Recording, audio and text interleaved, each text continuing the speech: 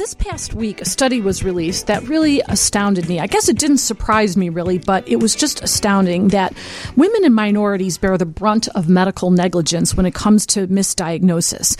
I want to talk a little bit about what this study shows, what are the facts, why does it happen, and most importantly, how can you prevent this from happening to yourself or your loved ones? And with us, we have a lawyer who is one of the Karen Conti Show regulars here. That's Elizabeth Cavaney, managing partner of the law firm of Cavaney and Kroll. It's one of the best personal injury and catastrophic injury firms in the nation. She and her firm have a history of earning hundreds of millions of dollars in settlement and verdicts for victims of personal injury, medical negligence, police misconduct, car accidents, workplace injuries. And Elizabeth is great. Welcome to the show. Good to see you, Beth. Thank you, Karen. It's great to be back, as always. Yeah, and thank you for coming in the studio so I can see your beautiful face. Now, let's talk about this study. What does this study show? And I know you've looked at these issues in the past, how minorities get treated by the medical profession. Yeah. And I want to preface all this by saying I love doctors. I love the medical profession. I love people that give service to us. But we're not disparaging them. We're talking about reality. Right. Yes. Right. So I think what was alarming to the people that heard about this study. It's actually not a study. It's a compilation of studies that have been done by different institutions. Johns Hopkins. It was published in the American Medical Journal, the British Medical Journal. And it's been a problem in society for years. But I think what strikes people is the statistics, that how much difference there is in the treatment of women and specifically minorities in their medical care and treatment than white men. I think it's 1 in 4 hospital patients that are diagnosed that are sent to the intensive care unit are misdiagnosed. 1 in 4, so that's 25%. But of that 25%, nearly all of them are African American or minority. It's just so astounding. Yeah. I mean, the fact that a quarter are misdiagnosed to begin with is scary alarming. for all of us, right? How do they opine that this is happening? Why would it be that doctors are treating minorities and women differently and misdiagnosing more often? You would think that doctors just look at everyone the same way and just, do what they do without regard for this. I think you start with the premise that medical errors are the third leading cause of death in the United States. And that is shocking. Actually, it might be the fourth now that COVID came and the pandemic, but it is in the top 4 causes of death. Wow. So that in and of itself is striking. So you look at that and then you break it down epidemiologically as to who is being affected. And white men, not so much. Black women, the worst. Black men and white women fall kind of in the middle. And I think it comes down to, at the very, very bottom, it comes down to communication, socioeconomics and communications. Doctors have, it's documented and been studied that they have a tendency not to take a complaint as seriously from an African American woman as they will from a white man. That hurts me. It is. It's painful. But they can be complaining of the exact same thing. But the bias is that the man and the white male knows what he's talking about and wouldn't be here if he really didn't have a problem. Whereas the minority presenting doesn't really know what they're talking about. Doesn't really know. And they say their chest hurts. Okay, they might have a pulled muscle. Whereas a white male, work them up right away for a heart attack. This could be a heart attack. And so the approach to the individuals right off the bat is shocking. But it's been studied by academic institutions and proven to be fact. So and I don't know if you know this, and I don't know that the study went into this, and maybe you don't know this, but does it matter if the doctor is a female or a minority? It does not. I was hoping that wasn't the answer. No, it does not. It does not. I mean, and yes, it has gone into the studies. Are women physicians more likely to take women's complaints more seriously and listen more carefully to women's complaints? No. Are minority physicians, which are still a much, much smaller percentage of the overall physician base, but are they more likely to take a minority's complaints more seriously or at more value in their diagnosing of the complaints being presented? And unfortunately, the answer is no. And this is kind of off topic, but I have also thought of this when it comes to lawyers and their clients, because it is my theory that female clients aren't treated as aggressively. So, for instance, if a woman wants to take action, whether she wants to sue a business or sue her business partner or whatever, that lawyers, including women, will talk them out of it because they don't want the woman to be subject to litigation, which is very difficult and that type of thing. Whereas men say, I want to litigate. And sure enough, you bring the lawsuit and you litigate. So yeah. I think this permeates all of these business relationships in a way where you have the squeaky wheel, or knowing that men, have kind of ruled, or white men have kind of ruled the world for a long time. So, like you said, they know better, or they're going to yell, louder if you don't give them what they want. Yeah, they're going to yell louder. And also, I think the stigmatism still is there that a white male won't go to the doctor unless something's really wrong. Whereas we women, we've got nothing better to do. We're not working jobs and raising children and taking care of husbands and taking care of elderly parents. We don't have anything better to do than run in with minor complaints. So no, just being facetious, but I think there is still some stigmatism that if a man comes to the doctor's office, he must be really sick. Oh, that's just amazing. We're going to take a break, and I want to come back and talk a little bit more about this and what you can do to kind of counter this, and what can the whole medical profession do to try to change this horrendous statistic. We're here with Beth Cavaney on WGN. Welcome back to the Karen Conti Show. We're going to be taking your legal questions, especially if you have any questions regarding personal injury and medical malpractice. We'll be doing that about 4:30. The number at the studio here is 312-981-7200, 312-981-7200. Right now we're with Beth Cavaney. She is one of the superstar attorneys, managing partner of Cavaney & Kroll, personal injury, catastrophic injury, medical malpractice.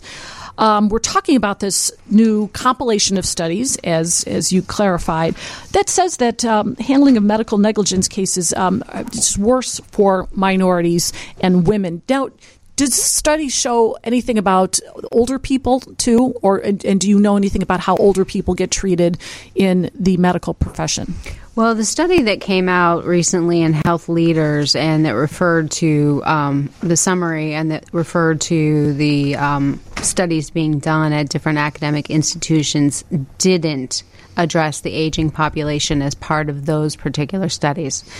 But there have been other studies that do talk about the problems of elderly patients. And it gets more complicated as people get older because their conditions become more complicated. Their physical conditions, they have more comorbidities. They have high blood pressure, they have high cholesterol, they might have a valve disease, they have eye issues. And so they're on a list of medications. There's a multitude of things that could be going on. They might be a cancer survivor. And so they're coming as a more complicated patient than, a 25-year-old college graduate who's, never had any medical issues and never had surgery before. So I'm going to my text. It says man bashing Sunday afternoon. And if that came across, we're not bashing men. In fact, I just told Elizabeth a story about my late husband, who I had problems with milk products when I went out to dinner. So I would say, please, no butter, no. And they regularly would serve it to me. But when my late husband would say, all right, neither of us can have it. Like, we can't do butter. And it was right. And all I'm saying is, it's not his fault that they're listening to him. He's not a bad guy. He's a great guy. He liked butter. Yeah. He sacrificed his butter for me. But what we're saying is that men get treated better. Yeah. In these situations. Nothing against them. Right. And then it says, I have another texter from 847. Interesting. Do you ever think that maybe white men go to better doctors? Yeah, well, absolutely. That is definitely part of the issue. That's a really good question. Because a lot of the reason that not necessarily women, but minorities receive lesser medical care and are more susceptible to misdiagnosis or mistreatment is the quality of care that they're receiving, and it is based on socioeconomic factors. So, again, not man bashing at all, but a white male who's living maybe in downtown Chicago in a high rise and getting their medical care at Northwestern Memorial Hospital is probably going to see a different caliber of physician than a black woman in the West Side who's going to Loretto Hospital to have her baby, or an independent local community hospital. It's kind of like how we talk about the rural areas of our country and how we're losing lawyers there, we're losing doctors there. Nobody wants to go work in those areas anymore. Everybody wants to go work in the cities. Maybe COVID changed that a little bit, but generally that's been the flight of individuals and professionals for the last 20 years. Well, the same thing is true for medical care. Doctors, the most qualified doctors, want to go work at the most established hospitals that have the biggest budgets, the biggest research department, the most money, and that is not the hospitals that are in underprivileged areas. So I think that's absolutely a correct question, a really good question, and a really good point. So let's get practical for people out there. This is for everyone. This is for everyone who goes to see a doctor, goes to the hospital, or you have a loved one who's doing it. What are the things that people should do to make sure that they get the best possible medical care? Number one, educate. Educate yourself. We all have smartphones, every single one of us. When you hear a medical term, Google it. When you hear a potential diagnosis, Google it. Mayo Clinic has an amazing website that is really user-friendly, that defines terms, what the signs and symptoms are, what the treatment is, what the diagnostic tests are. You can learn about any condition that a doctor is talking to you about within 2 minutes. So at number one, educate yourself for sure. Number two, advocate. Have someone there, if at all possible, with you. My mother's 81 and was just in the hospital. My sister went to every single doctor's appointment with her, every single one, and took notes. And do you think that she had a different appointment because my sister was there taking notes? Absolutely. Yep. Absolutely she did. That doctor definitely spent more time and paid more attention because there was a third-party observer there. Number three, demand attention. So educate, advocate, demand attention. I mean, do not be afraid. We are well past the age of whatever the doctor says goes. You don't want to question the doctor. Our parents, our grandparents were raised that way, that, well, he knows our family, he knows our family history, and whatever he says is going to be right. They don't know us anymore. We don't have those relationships anymore. This is the first time you're seeing a doctor, the second time, or they've spent 13 minutes with you over the course of 5 years. So demand some attention. Ask for the CT. Ask why you're not getting a test done. Why are you getting discharged so quickly? Talk about it in the doctor's office. Demand your time. When they say they're done, you might not be done. You might have more questions. So there's some truth to the squeaky wheel gets the oil. And sometimes you got to just be the squeaky wheel. And if you know you can't, bring one. Exactly.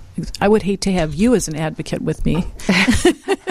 The doctor would go running the other way. I have done it, actually. There was a judge here in Cook County that had breast cancer, and she asked me to be her advocate, her medical advocate, and I went to all her doctor's appointments with her.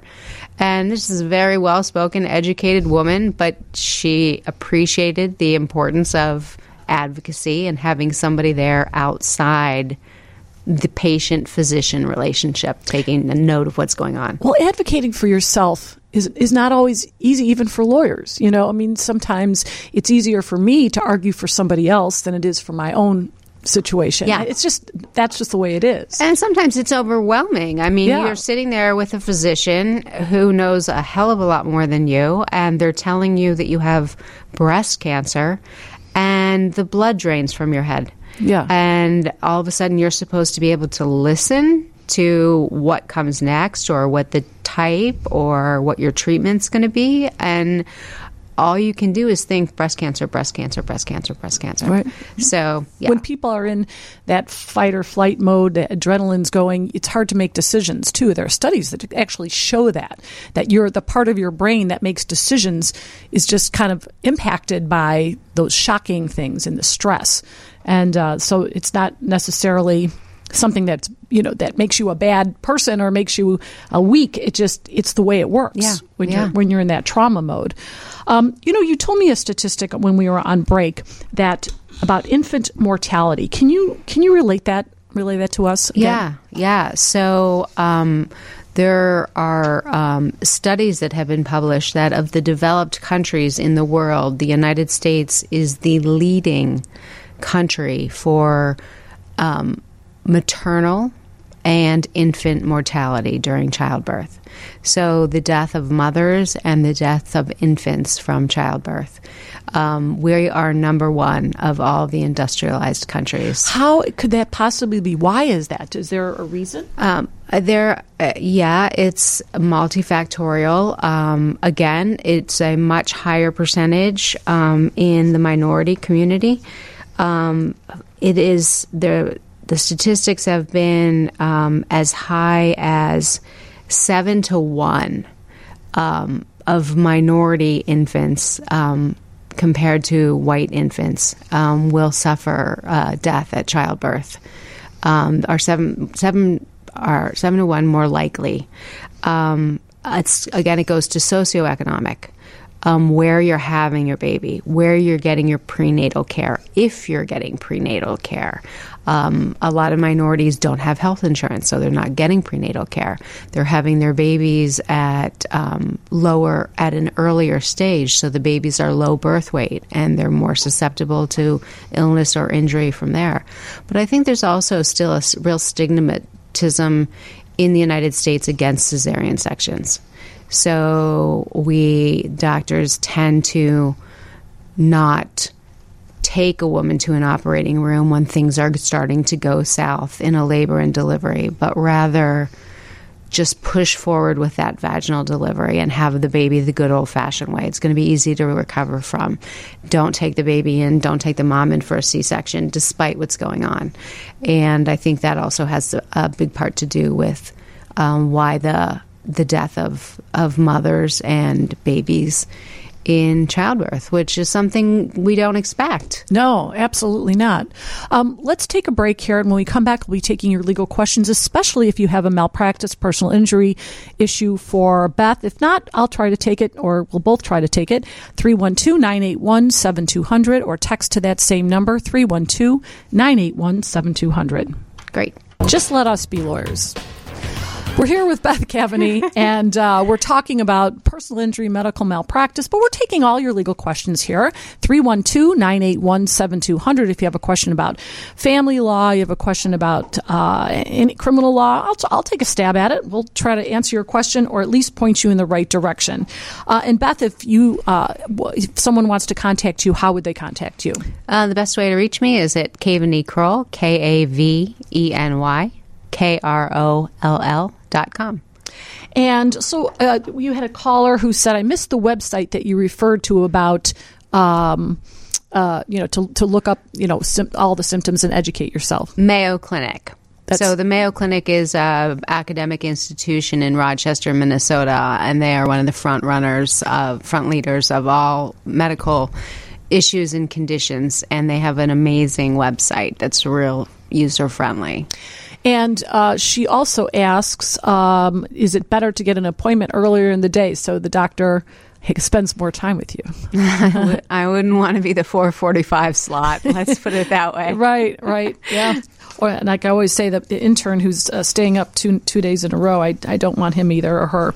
In any event, so I had a emailer a couple weeks ago who said, I was in a car accident several years ago. I chose not to get an attorney. I settled the case on my own for $5,000, but now it looks like my back might need surgery or more treatment. I'm losing wages because I have to go to the chiropractor. Do I have any recourse to go back in and reopen it? I had no idea, basically, that my back was so badly injured. That is unfortunate. The answer is no.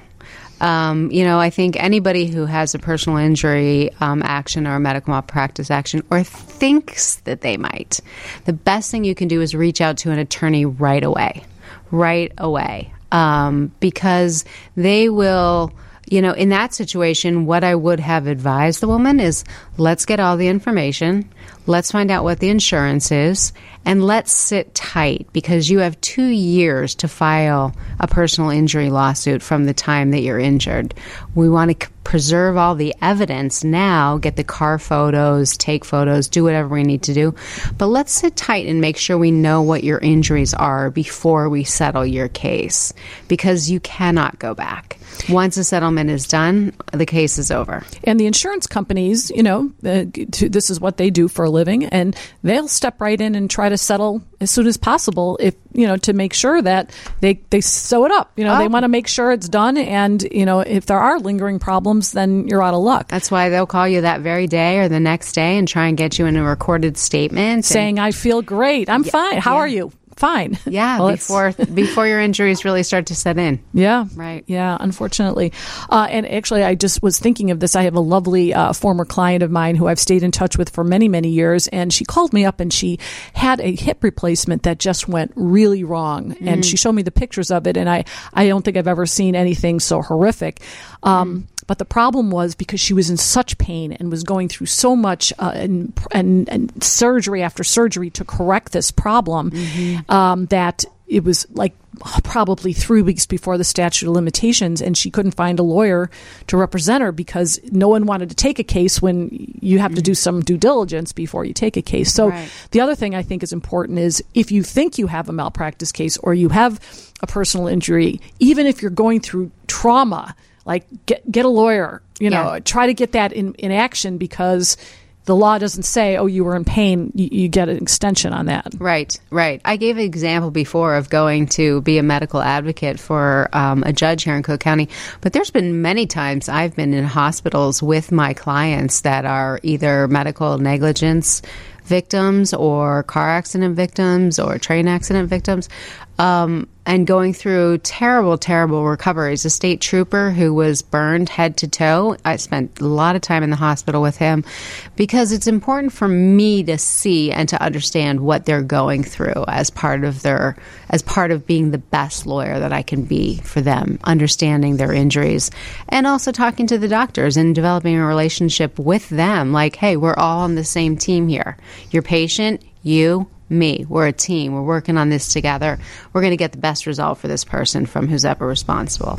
That makes sense. And, and I guess at some point, if you have to go to trial on a case, sometimes the person is now healed, or at least partly healed, and so there's, you knew that person when he or she was going through the worst part of it. So you can convey to the jury how serious an injury is to get them to understand it. Yeah. And often I'll have a videographer go into the hospital. I know the general counsels at the hospitals, and I'll get permission for my videographer to go in there and take video of the individual at physical therapy, laying in their bed, trying to eat, at different stages of their recovery. So there's a lot you can do with a lawyer when you get them involved at the very beginning.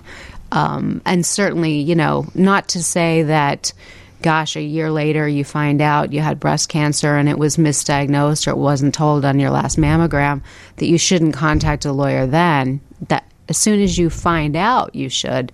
But earlier is always better. So I had an emailer, and I don't have it sitting right in front of me, but you just mentioned a misdiagnosis of breast cancer, and it was someone who was writing and saying, my mother was had her mammograms like she always does, and it looks like there was a misdiagnosis because all of a sudden now, a year later, she's got stage 4 breast cancer, and the question was, who's responsible? There's one doctor that the son, it was a son, I believe, said, I don't want to sue this doctor because he's just is great. And if he's responsible, I don't want to sue him. But who gets sued, and what do you have to get together to give to a lawyer for a lawyer to assess whether there is a viable case? So at my office, I have a nurse that works for me full time. And so you come into our office, you tell us your story, you bring medical records if you have them. We order them for you and pay for them if you don't. And we get your medical records based on your story and where you received your medical care. And we review them internally. Both me and the nurse will review them and see, okay, what are the issues here? Where do we question the care? Where do we think something might have gone wrong? And then we get an expert from Northwestern or from an outside academic institution to take a look at it and explain with us what the cause was. In the case that you raised, Karen, about the breast cancer, a woman doesn't just wake up with breast cancer stage 4. That the reason you have a mammogram every year is because it's a diagnostic tool. It might miss it one year, but it's going to catch it the next year. And the same thing with a pap smear and cervical cancer. Same thing with a colonoscopy and colon cancer or prostate cancer. There's a lot of things that we do on an annual basis, tests, so that we will catch a diagnosis within the treatment period. And so in that case, who would be sued? Who would we look at? We would look at the films and see what radiologist read those films every year for the past few years. And when did the lump or the cancer start to show? Where was it missed on the film? Were they seeing their primary care doctor? Was their blood work done? Was there something in their blood work that would have shown? Was the fatigue or their clinical conditions starting to change? So, but really it's going to be a radiology case most likely if it's a failure to diagnose breast cancer. So that seems to be, I won't say common because this is your realm, not mine, but what, if it is a missed diagnosis from a radiologist, does your primary care doctor also look at that as well? Or is it just the radiologist who's looking at these things that we have to rely on that physician? The primary care doctor is relying on the radiologist too. Just like yes. you. They're usually not looking at the films. They're usually looking at the reports. And so they are relying on the radiologist. So what happens when a radiologist doesn't see the cancer? What happens? Is it something, is it inexperience on the doctor's part? Is it just not paying attention? Because is it clear when you look at a film that there is cancer? I know this is getting into the weeds, but I hear about these kinds of missing the diagnosis so many times. Yeah, and there's definitely studies done on that talk about the bias and why cancers are missed and how often they're missed, and whether it's based on the experience of the radiologist, whether it's based on the institution, whether it's based on the type of software that they're using. But I will tell you, as a lawyer for 30 years, I can tell you if there's breast cancer on a radiology study, on a mammogram. I can see it. And now maybe you'll say it's hindsight, you know the outcome. Sure. And you're going back and you're looking at a particular area, and there's some truth to that, retrospect versus, looking at everything in retrospect versus prospectively. But you would be shocked if I showed you films of different diseases that were missed by a radiologist on studies, lung cancers, breast cancers, cancer in the stomach. I mean, it's pretty shocking. Wow. We're here with Beth Caveney, who is with Caveney and Kroll. What is your contact information? We're going to continue to take legal questions. It's kind of quiet here on WGN today. 312-981-7200. What's the number at your office or your best contact information? 312-761-5585, or you can reach me at Caveney, Kaveny, Kroll, KROLL.com. And when we come back, I'm going to talk. I'm not talking about Donald Trump. I'm going to talk about the defamation verdict for $83 million. And that's not your area of practice. But I want to talk a little bit about, as a trial attorney, how you present a case to a jury and ask for that amount of money and get that amount of money. We're here on WGN, the Karen Conti Show. Welcome back. We're talking about trial attorney. We're talking with trial attorney Beth Caveney. But I mentioned the Trump verdict. Actually, the jury was out just a few hours and came back with $83 million in a defamation verdict.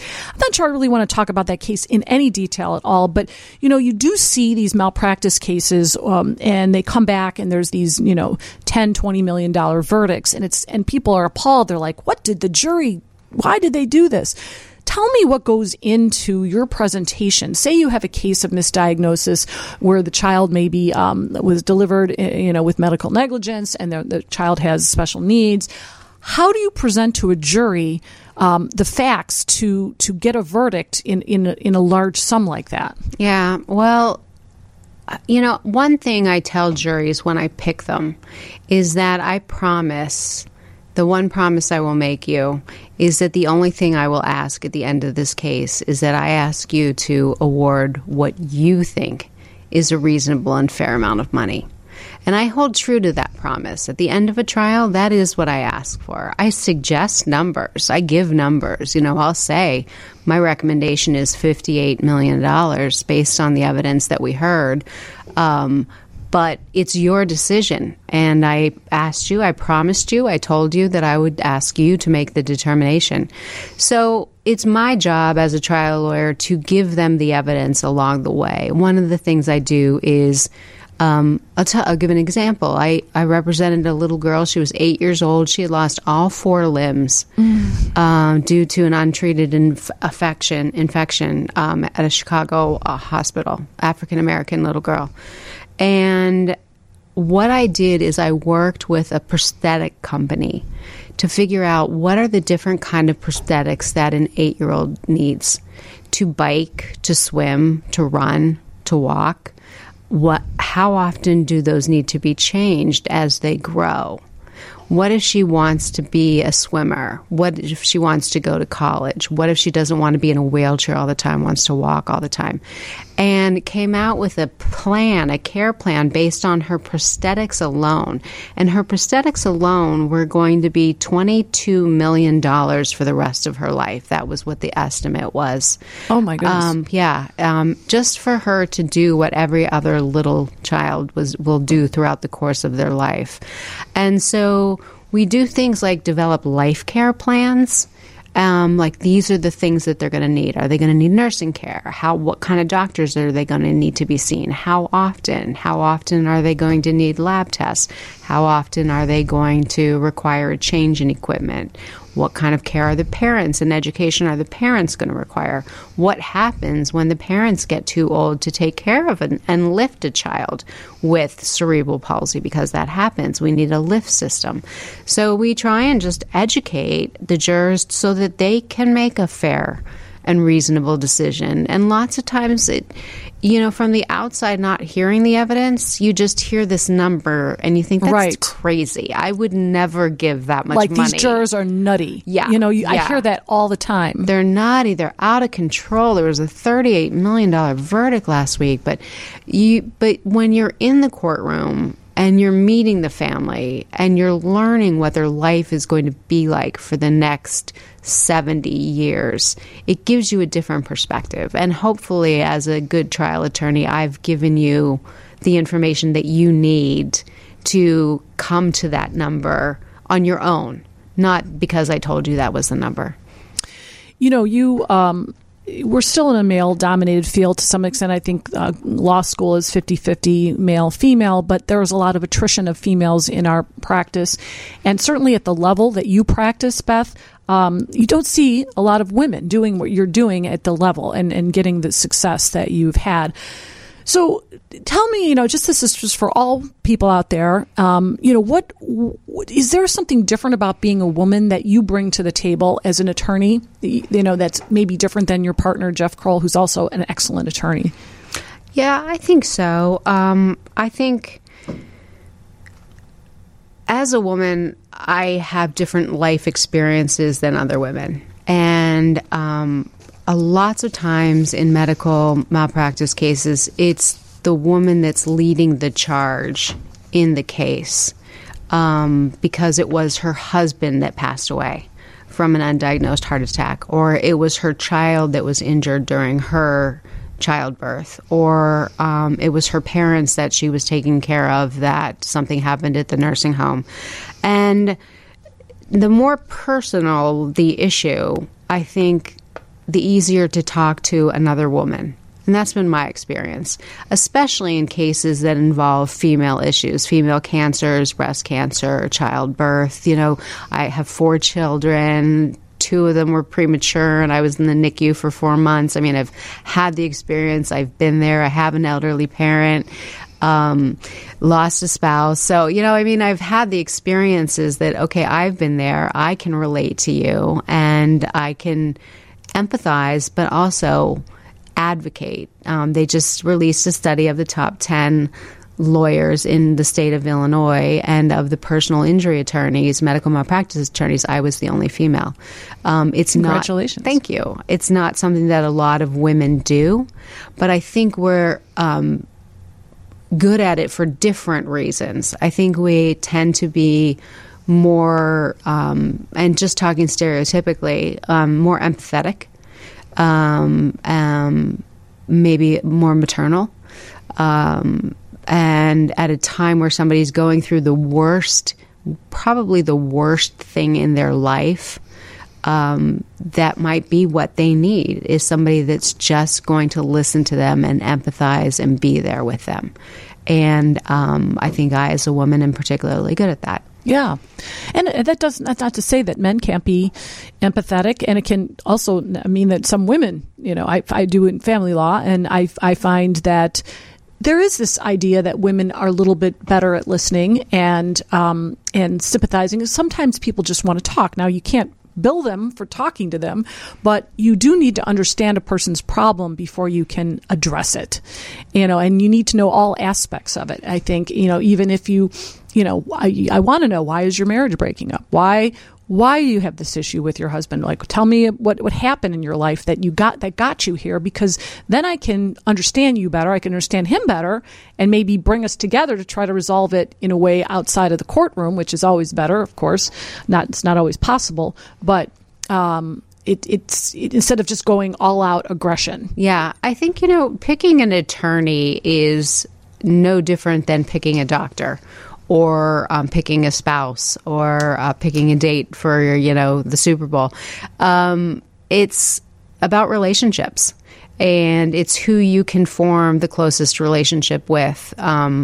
Getting past, obviously, you want somebody who's extremely experienced, extremely talented, aggressive, going to be able to do a good job for you. But once you do, then it's picking somebody that really speaks to your heart and really understands you and what is important to your family. Lots of times people come into my office and the first thing they say is, we are not the kind of people to sue, but this happened to us. And I respect that in an individual, that they are not big believers in the criminal system, in the civil justice system. But in this particular case, they want to at least explore what their rights are. And I'm happy to lay it on the table. This is what you can do. This is what your rights are. This is what you may pursue. You don't have to, but these are what your rights are, and you should be educated on them. We just have a minute. You are the Illinois ambassador to the patient safety movement. Tell us just briefly about what that is. Got like 1 minute. The Patient Safety Movement Foundation is a great organization of hospitals, physicians, politicians who are sharing the mission to eliminate all the errors in medical care and treatment. As I said, 1 in 4 are misdiagnosed. We're the number one country in maternal death and child stillborn. The errors have become so prevalent that this organization is geared towards just eliminating that. Their policy is zero. They want to be a zero tolerance on medical errors. Study them, figure out why they're happening, and put as much of an end to it as we can. It sounds like a great kind of holistic approach, again, to preventing. We talked about that with the state's attorney. You could talk about dealing with it when it happens, but the best thing to do is to deal with it before it happens. Yeah. Beth Caveny, thank you so much for joining us. We got a lot of nice texts, and they want your phone number again and your contact information. Can you please give that out to our audience? Absolutely. I'm happy to talk with anybody. 312-761-5585 is where you can call me, and please do. My website is Caveny, Kaveny, KROLL.com, and you can text us through that website. Thank you so much for joining us, and Thanks, thank you, Karen. everyone, for listening. If you want to give me a call at my office, I'm always happy to help you. 312-332-7800, or better yet, WGN at AskKarenConti.com. Have a great week. Talk next weekend.